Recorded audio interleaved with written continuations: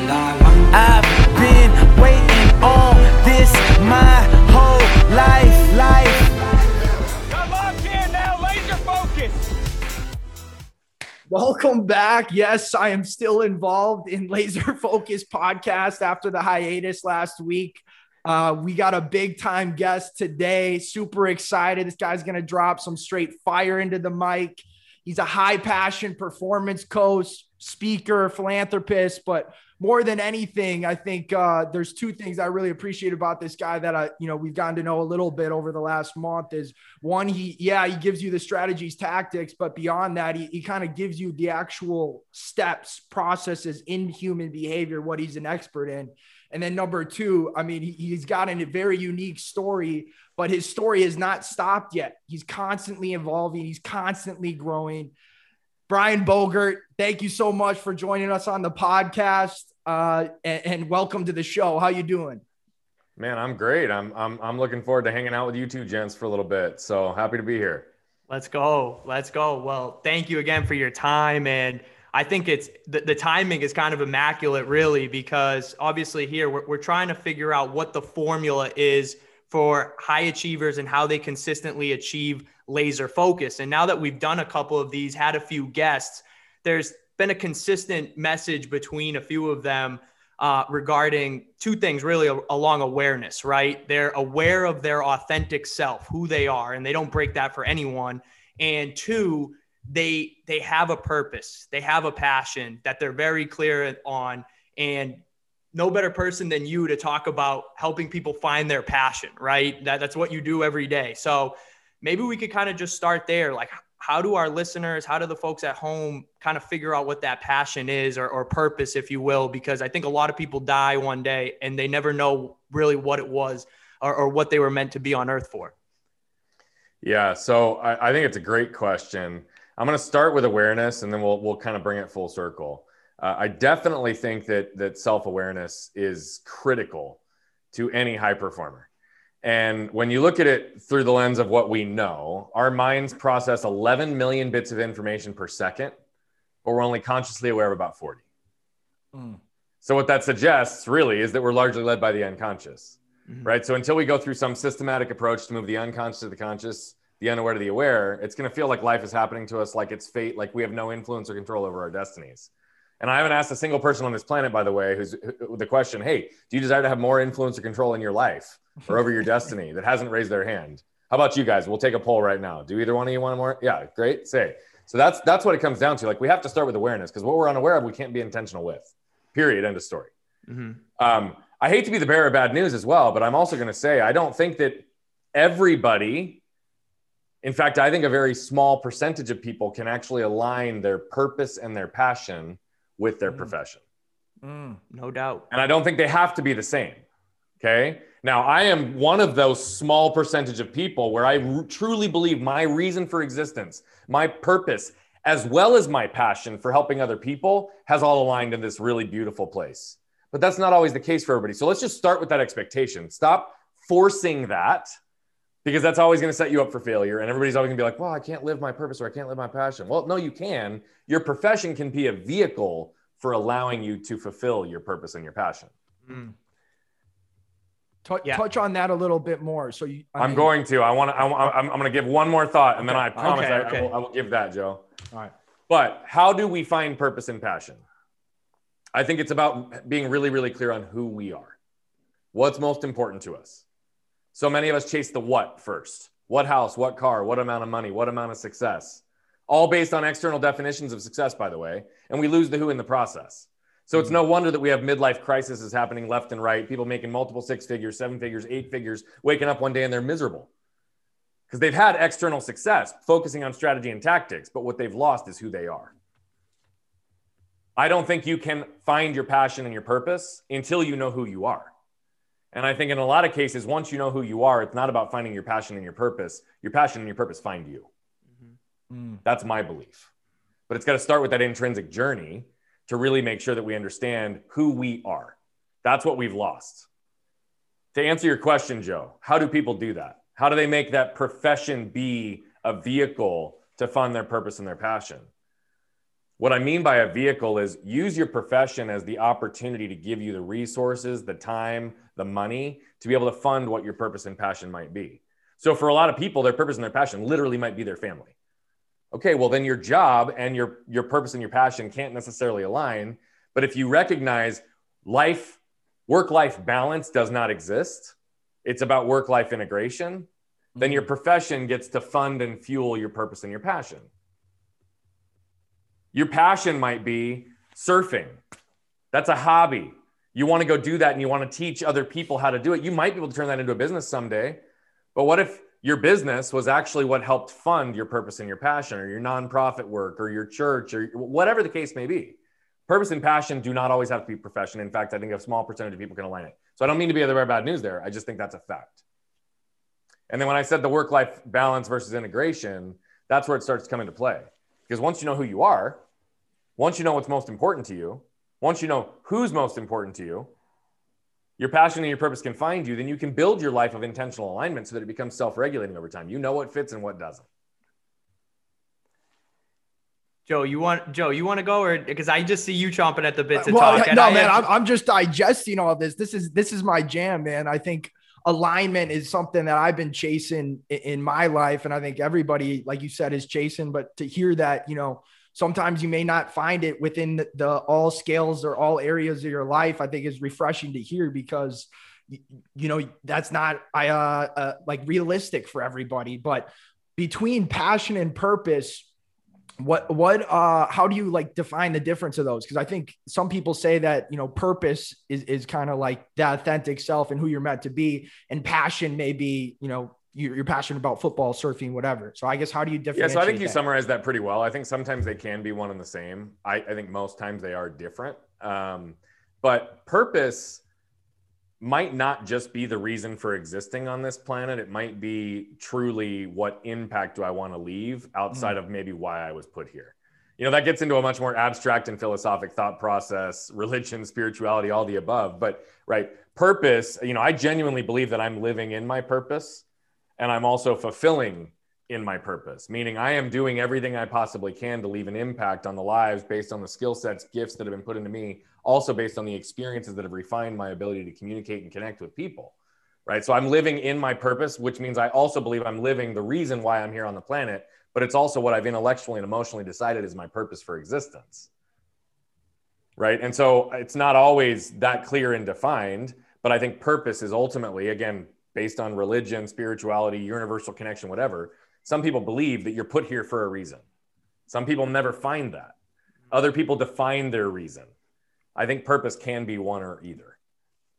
Yeah, well, you definitely can't sit around and just wait for it to kind of just hit you over the head. No, you gotta totally. And I think that's kind of where I want to go with my question. With, let's say I'm 26, Joey's 25. You're working your 9 to 5. Something's not clicking, and you just feel like a piece of you, of that, what you consider your purpose, is dying every day, and you don't know how to take that step. Does it start with, okay, I have to write these things down? Is it a visualization tactic? Like, what is the way to just feel like to get yourself out of the mud to start? Because I think that's where a lot of people, I know when I was in college, the hardest part for me doing a research paper was getting started. And with a lot of things, it's just getting to the gym. It's those types of things. How do you get started? Yeah. So, if I had a silver bullet answer for every single person on the planet that hit, I think more people would be coming to us for help than we knew what to do with. So, yeah. But I will tell you that the reality of it is, again, I think it goes back to who are you, right? Like, if you know something's out of alignment, have you spent the time to understand what's out of alignment? Sure. If you feel like something's not working for you, or you're stuck, like, are you willing to put in the work, or are you just going to remain there and wait for some magical thing to land in your lap? Mm-hmm. Right. The reality of it is, again, if you don't want to feel like you're a victim or like life is fate, then you've got to take active control over the things that you can control. So what you can control in a scenario like that, if you're feeling stuck or something's out of alignment, right?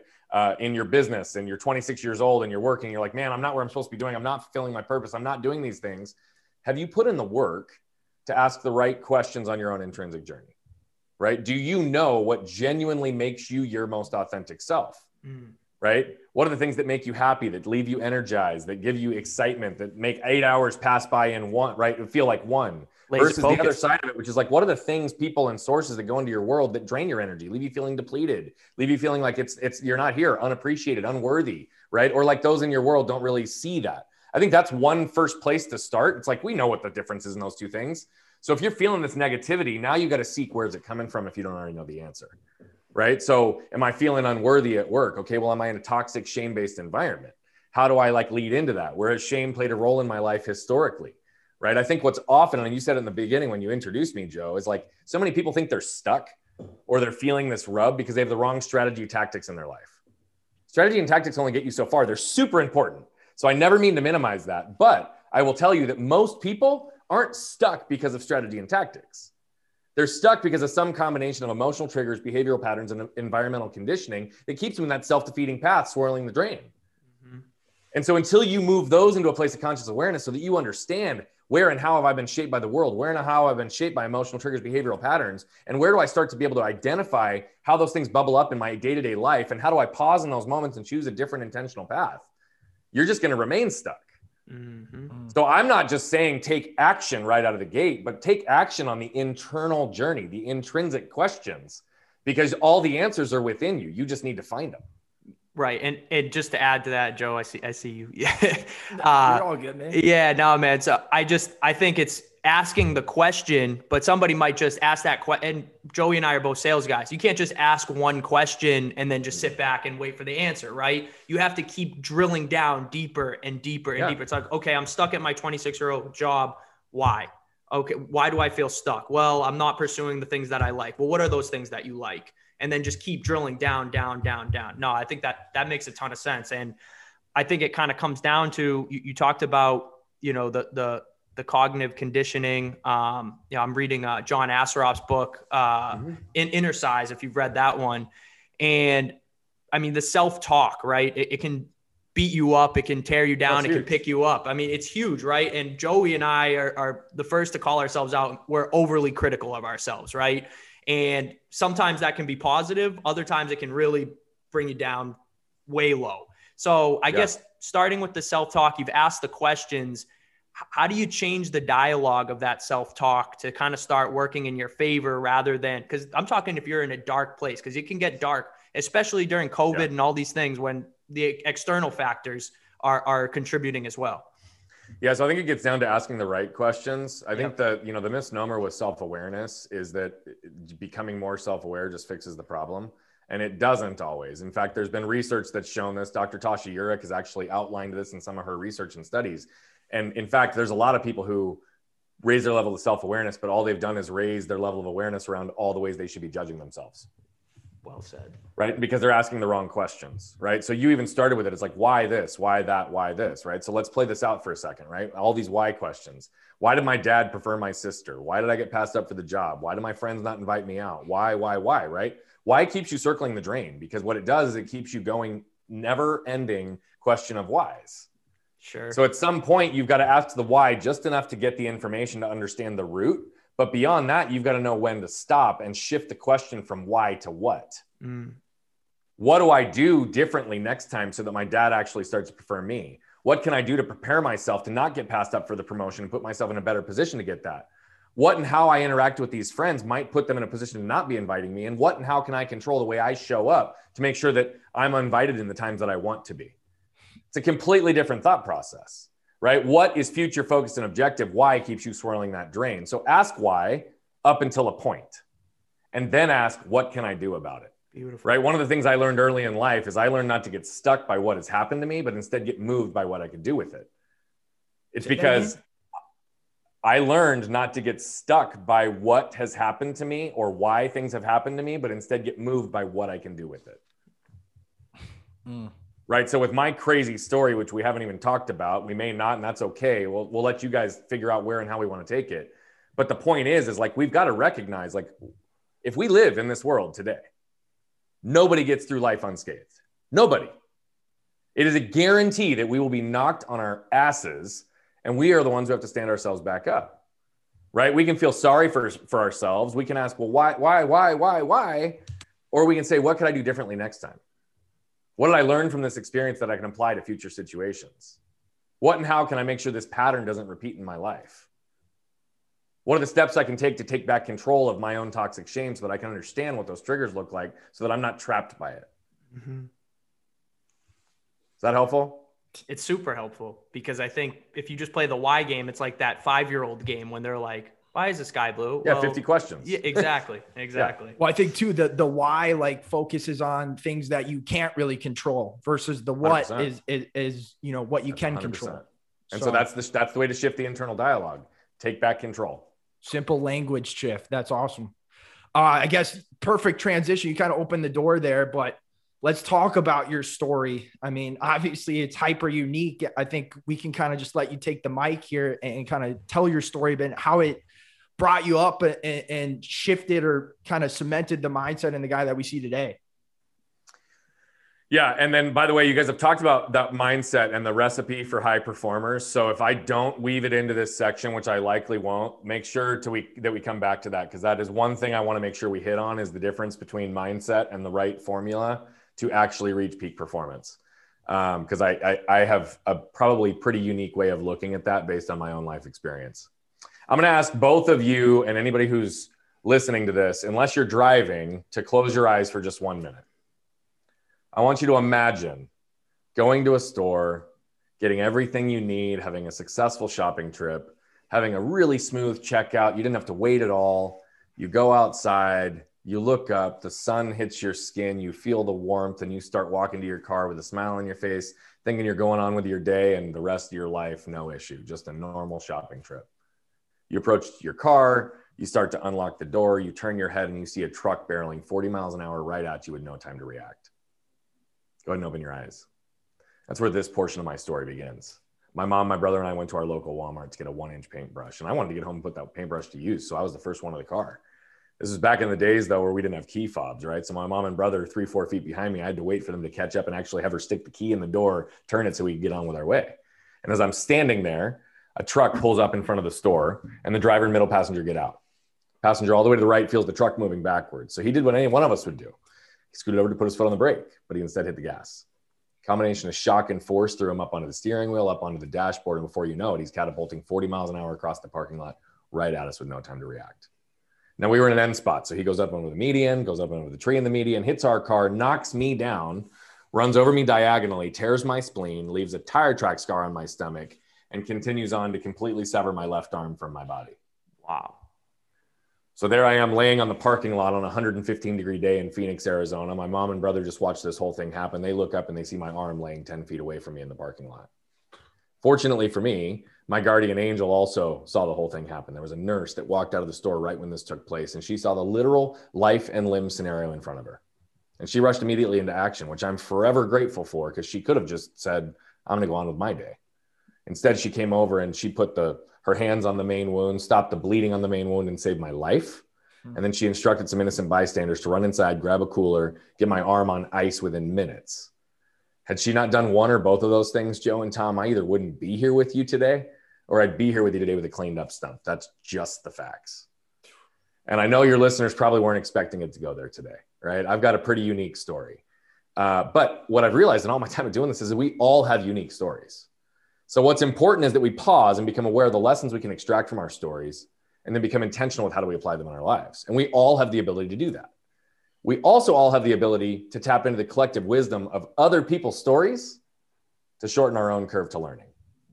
So 2 primary lessons that have guided a large part of my life. One of them I already shared with you, but I'll repeat it again. I learned not to get stuck by what had happened to me, but instead get moved by what I could do with it. And the second, I didn't realize until far later, because it's 7, 8, 9, 10, 11, 12 years old, right? Although I was the one having the surgeries done, although I was the one that was going through all the procedures for physical and occupational therapy, I was also being guided through the process. So I was in a fog, but my parents were not. They were intimately aware of the unceasing medical treatments, years of therapy. And the idea of seeing their son grow up with the use of his left arm was a source of great potential suffering for them. So they willed themselves day in and day out to do what was necessary, what was tough, to embrace the pains required to ultimately strengthen and heal me. So whether it was intentional or not, what they did was ingrain in me a philosophy and a way of living, which was to embrace pain, to avoid suffering. And when this is done correctly, I believe that's also where we gain freedom. So it's these 2 concepts that I've used to not only overcome this unique injury, but how my business partners and I scaled our last business to 15 million within the span of a decade. And now how, as a human behavior and performance coach, we flip that on its head to help individuals and organizations just like you, just like the people listening, become more aware, more intentional, and who they already are, their most authentic selves. You see, I believe that's when magic happens and the door starts to crack to perspective, motivation, and direction. And that's also when people can allow joy, freedom, and fulfillment to start entering into their lives holistically. And so it's these reasons that we're on a mission to impact 1 billion lives by 2045. Because if we can reduce the level of suffering on this planet, allow joy, freedom, and fulfillment to enter in holistically into people's lives, that means they're going to be able to be confident and convicted to stand on their own feet as who they are, knowing that the world's not only going to accept them, but will appreciate them for who they are instead of who the world told them to be. And when we do this, that's where vulnerability and authenticity, which are the two pieces of glue that binds human connection, start to come into the forefront. And we can leave this world a lot more beautiful place for my kids and my grandkids. Wow. I mean, it's a lot to take in there. And I think, my follow-up question is just like, how old were you when this happened? I was 7. 7. Wow. So growing up, I can imagine it may have been difficult to fit in. I mean, we all have gone through grade school and how brutal everybody can be. I'm sure we've been on the other end of giving those jokes out too. Did you have that mind? I mean, we're already kind of going to get into their laser focus and mindset and the switch, but did you have kind of that idea already that, hey, I've already been through so much. What if I could make this all work for me? Like, did you already have that in your mindset? Or did you have to build that yourself? No, I mean, that got built. The thing that was pretty immediate was I didn't want to be the center of attention, and I didn't want to be the victim, and I didn't want to be placed in any box or limited in any way based on how others viewed my situation through their lens of what they'd be capable of. Mm-hmm. And so very early on, I knew that I was going to break beyond boundaries in whatever and however I lived life. And yeah, man, I was teased. I had lots of friends too. So it's not like I had a horrible childhood. Right. But yeah, I was teased. I was different in every room I went into. I stood out. I've always had to learn how to do things differently. And by the way, that's no different today. I'm still one of a kind in lots of rooms I walk into. There's not too many people who've had a limb detached and reattached successfully to be able to use it for functional use, right? Like, it's just, I have a very unique, isolated story. And so absolutely. I will tell you that the mindset that served me well was I created an external narrative. Yep. And an internal one, by the way. But the external narrative was, I'm good, I'm strong, I'm capable, I can do anything, and I don't need anybody's help. Mm-hmm. It served me really well for a long time. Really, really well for a long time. Because, honing your mental toughness and your mental acuity and your ability to mentally focus on something is critical in life. Okay. And so it allowed me to overcome a lot of these obstacles. It allowed me to break these barriers. It allowed me to break beyond boundaries. It allowed me to really just live life and do things at a high level. And I felt very good about that. Fast forward till when I was 20 and I was snowboarding and I went down and re-broke my left arm in the same spot it came off at. And it was hanging by my side for 10 months because 7 surgeons refused to operate on me because of the medical malpractice, because of the complications of my situation. It didn't heal. They tried all these alternative therapies. And I will tell you that was one of the most difficult and painful periods of my life for a couple of reasons. But one of the most powerful reasons is that I realized the power of our narratives. I had a lot of friends. I had a lot of family. Nobody was there. And I'm not even upset about that because it wasn't their fault. It was mine. They bought into my external narrative, right? They just assumed that Brian's good, Brian's strong, he's capable, he doesn't need our help. So they didn't show up. And in the time that I was most vulnerable, I also didn't have the courage to actually ask for help. So that started to shift my lens into this idea of understanding human connection, right? Human connection, again, really is based in vulnerability and authenticity. And so that's where I focused that whole next period of my life. Fast forward a little bit more, early 30s, I get hit with another health issue. I just had crazy brain fog, crazy fatigue, couldn't figure it out. It rattled my identity. And it really, I'm good now. We finally found it after a couple of years of searching with the needle in its haystack type scenario. But what started to happen is I started to feel in a way that I never really understood. Right. So I'm laying with my daughter. We're playing. We're having a great time. We lay down on the couch. She puts her arm around my neck and she kisses me on the cheek and says, "Daddy, I love you." And I just broke down in tears. And it made me realize in that moment that I'd never really experienced joy like that before. And if I haven't experienced joy like that before, I certainly haven't experienced pain, fear, despair, anxiety, stress in its full extent either. And I started to realize I've been living inside this box. So my wife, who told me for 14 years that I don't feel anything, and I would argue and be like, no, I feel a lot. What are you talking about? Right now, all of a sudden I'm like, oh, maybe she was right. Like maybe I haven't been feeling. And then I started to realize that when I shut off physical pain just for pure survival and coping, I also shut off emotional pain.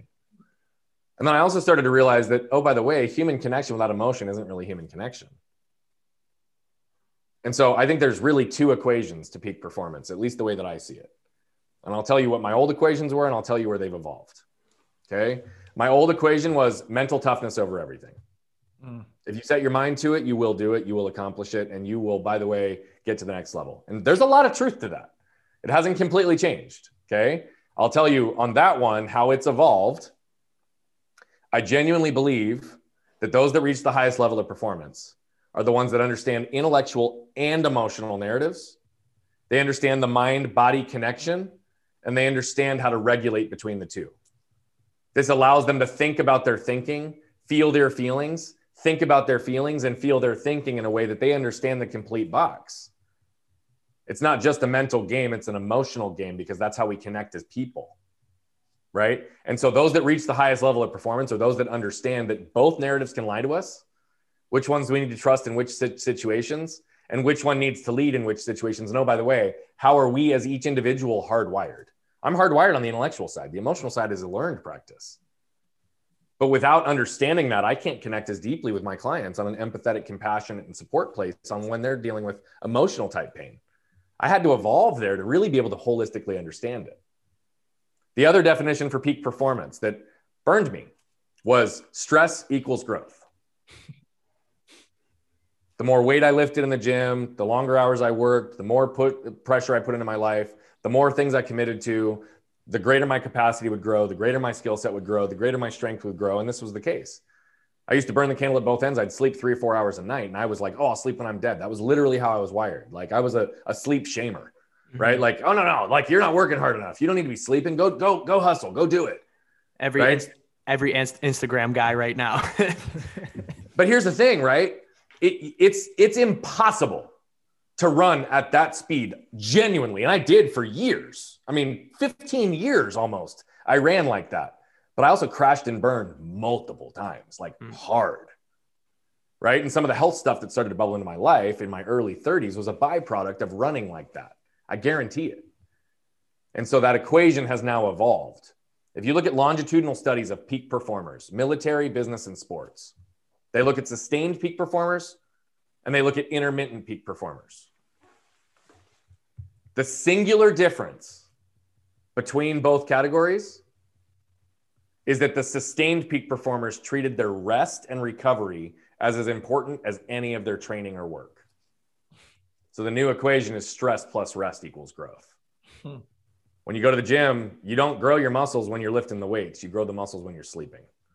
It's no different in life. It's no different with emotional growth. It's no different with intellectual growth. It's no different with business growth. You need stress and rest to equal growth. And that's how you reach peak performance. Man, this is so good. If you're driving right now, you might want to do a little speed check. You might be driving a little over the speed limit, because I know I would be. But to summarize there, you said balancing the intellectual mindset or intellectual with the emotional, and then stress plus rest equals growth. But from that first part, how do you balance or switch between the two? You know, like you said, you were obviously developed awareness knowing that you need to develop that emotional. So I guess that's the starting point, which we touched on at the start. But I guess if you're lost or you don't even really realize which one you lead with or whatnot, where do those folks start? Yeah, so I think most people probably know where they lead, right? Sure. I mean, think about it. You know empaths that are out in the world that'll cry with roadkill on the side of the road, or like a commercial, like a PETA commercial or whatever. I mean, and by the way, I don't say that with any negativity. My wife is one of those, and I love it, right? Like It's just, there are people who wear their hearts on the sleeves and feel before they think. And then there are people who think before they feel. It's almost that simple. Like, what's your default? Ask that question first. And it's not to say that we don't have the ability to do both. And oh, by the way, I don't know that there's any scientific research that says we're hardwired to do one or the other. that's my belief in interacting with a lot of people and studying people for the last 20 years. Like, I genuinely believe people have a hard wire towards one as more dominant. And so you can even tell typically how people are hardwired based on the language they use, right? People who are hardwired intellectually will often ask you, what do you think about that? What are your thoughts about that? People who are hardwired on the emotional side are going to say, hey, how do you feel about that? Mm-hmm. How did that make you feel in that moment? Mm. Right? So you can hear even in the language. And by the way, that's also how you can more effectively communicate with other people, is you start to pay attention to how they're hardwired. Use language that connects with them, but also use that as a tool to be able to pull out the other side of them. So for those people who have no idea where to start, I would say start by understanding, where are you hardwired? Is it intellectual or emotional? And then pay attention to, like, how dynamic are you in the one you're not hardwired in, right? Do you have emotional resiliency if you're hardwired intellectually? Do you have emotional maturity? Do you understand what they mean? Do you feel what other people feel? Or is it just sympathetic? You can recognize those emotions, or are you not even able to recognize those emotions? Right? I think that's one of the things that we have to pay attention to. And then we've got to really understand, again, that, you know, our minds and our hearts both create false narratives. Oh, no doubt. We have to pay attention to those, right? Mm-hmm. That's what typically cripples people with fear, is fabricated realities that are spun up by false narratives by one or the other. I guess one thing that's been very intriguing to me as we started this Laser Focus podcast is understanding, and you said it perfectly, the mind-body connection, how the mind works, and really understanding, becoming how because everybody's works differently, and kind of that Asaroff book that I was talking about talks about the neuroplasticity and changing. Yep. Yes, change, big word for me. Changing kind of like, dude, you said it perfectly. I'm proud of you, Tom. Hey, as long as you say it with confidence, nobody's gonna know. So, no, I guess, like, how do you, or is there somewhere people could start by, or books that you could recommend, or your website, like, to kind of start to understand that? Because as I've been reading this book, I've been trying to be more aware of when these things creep in, right? For example, I talked about it on the last podcast with Mike Diamond. Getting up in the morning is something that I always. Mike Diamond, by the way. Mike Diamond's a beast. I love that. He and I are collaborating on a couple stuff right now. I love that man. He's so good. Let's go. So we were talking about getting up in the morning, right? And getting up in the morning, I want to do it every day, and I know how important it is, right? But I have that voice right when the alarm goes off. It's like, dude, you could be doing this workout later, and then being aware of those things. So I think, like you said, to start this off for everybody is understanding how your brain's working and why it's trying to push you to comfort at all times. So where can people start to kind of get more information on that? Obviously, we're going to be trying to share stuff like that, but maybe there's a book or a lesson somewhere that people could start learning from that you know of. Yeah. So there's not a singular place. Yeah, of course. To be perfectly honest, I would tell you that there are practices that can help hone this for people without even needing to do further research. So I would say sit in silence for a few minutes. Try to meditate. Right? That is all about mind-body connection. It's try to journal a little bit. It's a very cathartic process, and it allows your mind and your feelings to actually connect pen to paper in certain ways. So those are like really tactical ways to go about it. Sure. You know, I would definitely tell you that there are practitioners that can help people specifically with that. That's one of the things that I obviously help guide people through, is really better understanding who they are, how they're wired, like the level of awareness, both intellectually and emotionally, and creating that connection. You know, a lot of my morning routine, this is what's funny, is all based around that. I mean, just like Mike Diamond, I mean, I know his routine. He and I've talked about it extensively. Yeah. You know, he and I are both 4 a.m. risers, right? 3:30, 4 a.m. risers. And the biggest reason is because that's the only time of day that I have 100% control of my time. It's the only time of day that nobody's connecting with me.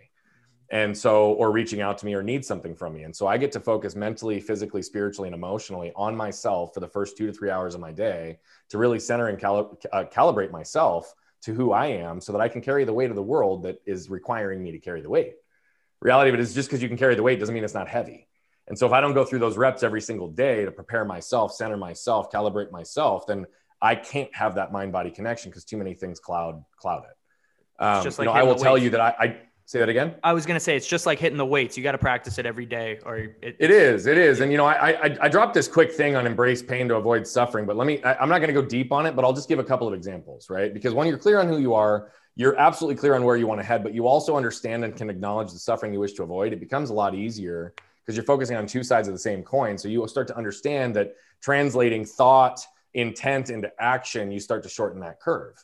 So this idea of embracing pain to avoid suffering, you can embrace the pain of hitting the gym for 30 minutes a day to avoid the aches and pains and suffering of a sedentary lifestyle. You can embrace the pain of a difficult conversation with a loved one or spouse to avoid the suffering of being stuck in a loveless marriage that might end in divorce, or being stuck in a marriage when you really want divorce. You can embrace the pain of the fit your kids are sure to throw by having them put down their mobile device at the dinner table to avoid the suffering of years of lost meaningful connection and communication that you'll never get back. Mm-hmm. As business owners, we can embrace the pain of firing our top salesperson that's contributing the top line growth to the most to avoid the suffering of stagnant growth and losing all our other top talent because they were the greatest cancer in our culture. And the list goes on, right? So when you think to yourself, it's like, oh, I could do it later. Yeah, you could do it later, but you could also do it now. Right? I look at this like we only have one shot in life. Like there's an element of giving grace if you're tired, fatigued, not able to actually perform at the level that you need to. But there's also an element of like consistency and routine that allows that mind-body connection to better foster if you're doing the right practices. So for me, right, my first part of the day, I have 30 minutes of quiet time sitting in meditation, absolute connecting my mind and my body. It's the very first thing I do because dreamwave states are very similar to meditative states. So it's very easy to get myself into a heightened state of consciousness. From there, I'm going to journal, I'm going to read, I'm going to funnel things into my body. And then based on my own physiology, I have to do a pretty extensive amount of body work, percussion therapy, stretching, and training every single day just to keep myself at baseline in terms of a physical pain standpoint. Well, I have to do all those things. Those all allow me to calibrate myself, connect my mind, body. And so that's what I would say for each individual. What are the ways that you can calm down your mind, calm down your emotions, be still enough to listen to what they're both telling you? Did you hear that, Laser Focus? Get your ass up in the morning. Stillest time of the day. I know we're coming up at time here, Brian, and I wish we could, spend all night talking with you and picking your brain because I got 2 full sheets of notes here, and I know our listeners probably have more than that as well. But lastly, where can they find you and where can they connect with you? Yeah, so easiest place is brianbogert.com. It's a website that's got everything there. All our social handles at Bogert Brian are connected to there. We talked about impacting 1 billion lives. What you'll see is that the only way to do that is 99.9999999% will never pay us $1, which I'm completely okay with. Okay. Those that will gravitate towards and invest in our services further will more than substantiate our ability to impact 1 billion lives. So why I say that is you're going to see a lot of free content on our site, places that we've been published like Forbes and other places, a lot of our YouTube material.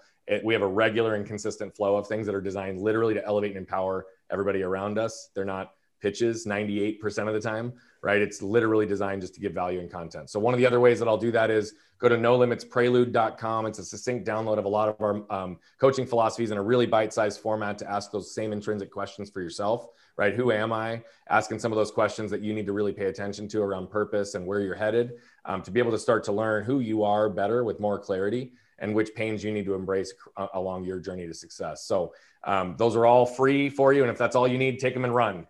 And all I would ask is if you take them and run, just pay it forward and make sure if you learn something from it, you share it so that people can also benefit from a similar message. Beautiful. Well said. And, a lot of people say practice what you preach, but this guy right here preaches what he practices, and that's rare. So thank you so much for the time, Brian. Really appreciate it. You got anything else to say? Hey, go out there, make impact, everybody. Know yourself, know your purpose. It starts in you. Thanks a lot, Brian. Appreciate your time. Thank you, gents. Take care. See you.